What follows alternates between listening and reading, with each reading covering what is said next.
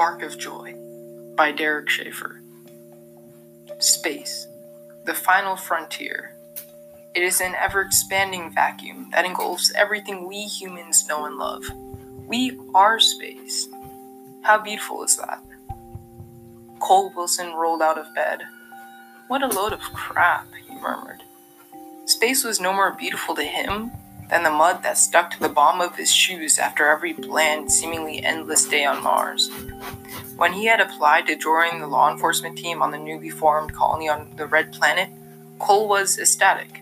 I'll be a hero, he had mused. This could change my life, he told others. Unfortunately, it seemed that the universe did not plan on making him a star.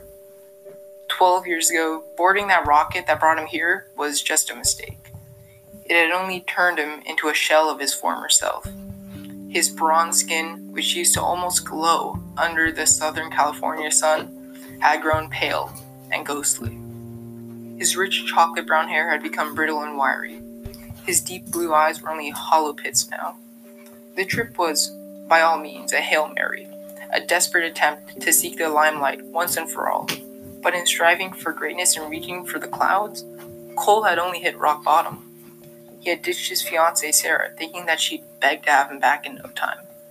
12 years had passed without any contact with her. For all he knew, leaving Earth could have been a fatal error. After all, Mars was a lawless land. Bandits roamed freely, and the pirates? He did not want to think about the pirates. Today was no deviation from Cole's ordinary agenda.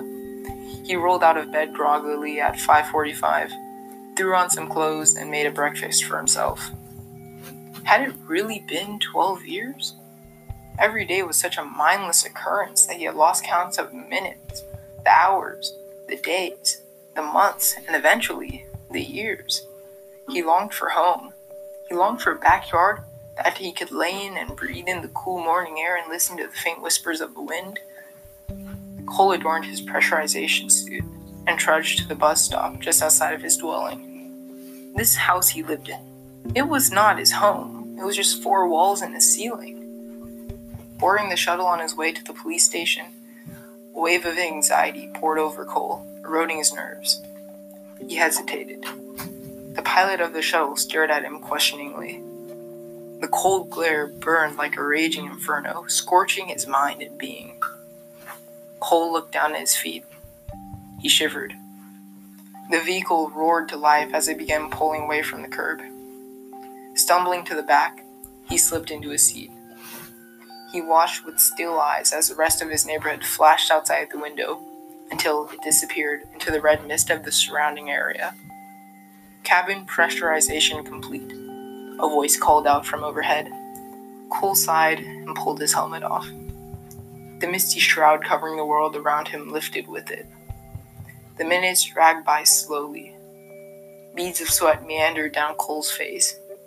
He could feel them weighing him down, pulling him into the floor. The shuttle's mechanical whirring only left room in the air for an eerie, deafening silence. It was almost like a switch was flipped in his brain. The hair on his arms stood up. Silence. At the front of the cabin, the pilot looked down at the control panel below him. In a fuss, he put on his headset. Cole could hear the chatter erupting from it. What? There was an obvious layer of stress cascading over the single word. The pilot stuttered. No, stop. Pirates? How? Cole watched, baffled, as a single orange spark spouted from the window next to him. It spread its wings and soared upwards, spiraling into the air in a magnificent waltz.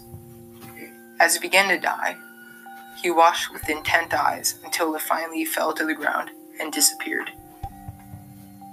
With a shuddering boom, the air around him exploded, and an ocean of identical orange fireflies illuminated the cabin, gliding through the air, singing their sorrowful melodies of life before they were silenced and snuffed in a spectacular flash of bright light. Cole was lifted from his seat.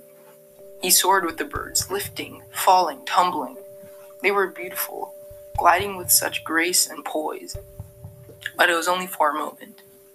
Gravity regained consciousness, and the world grew dark.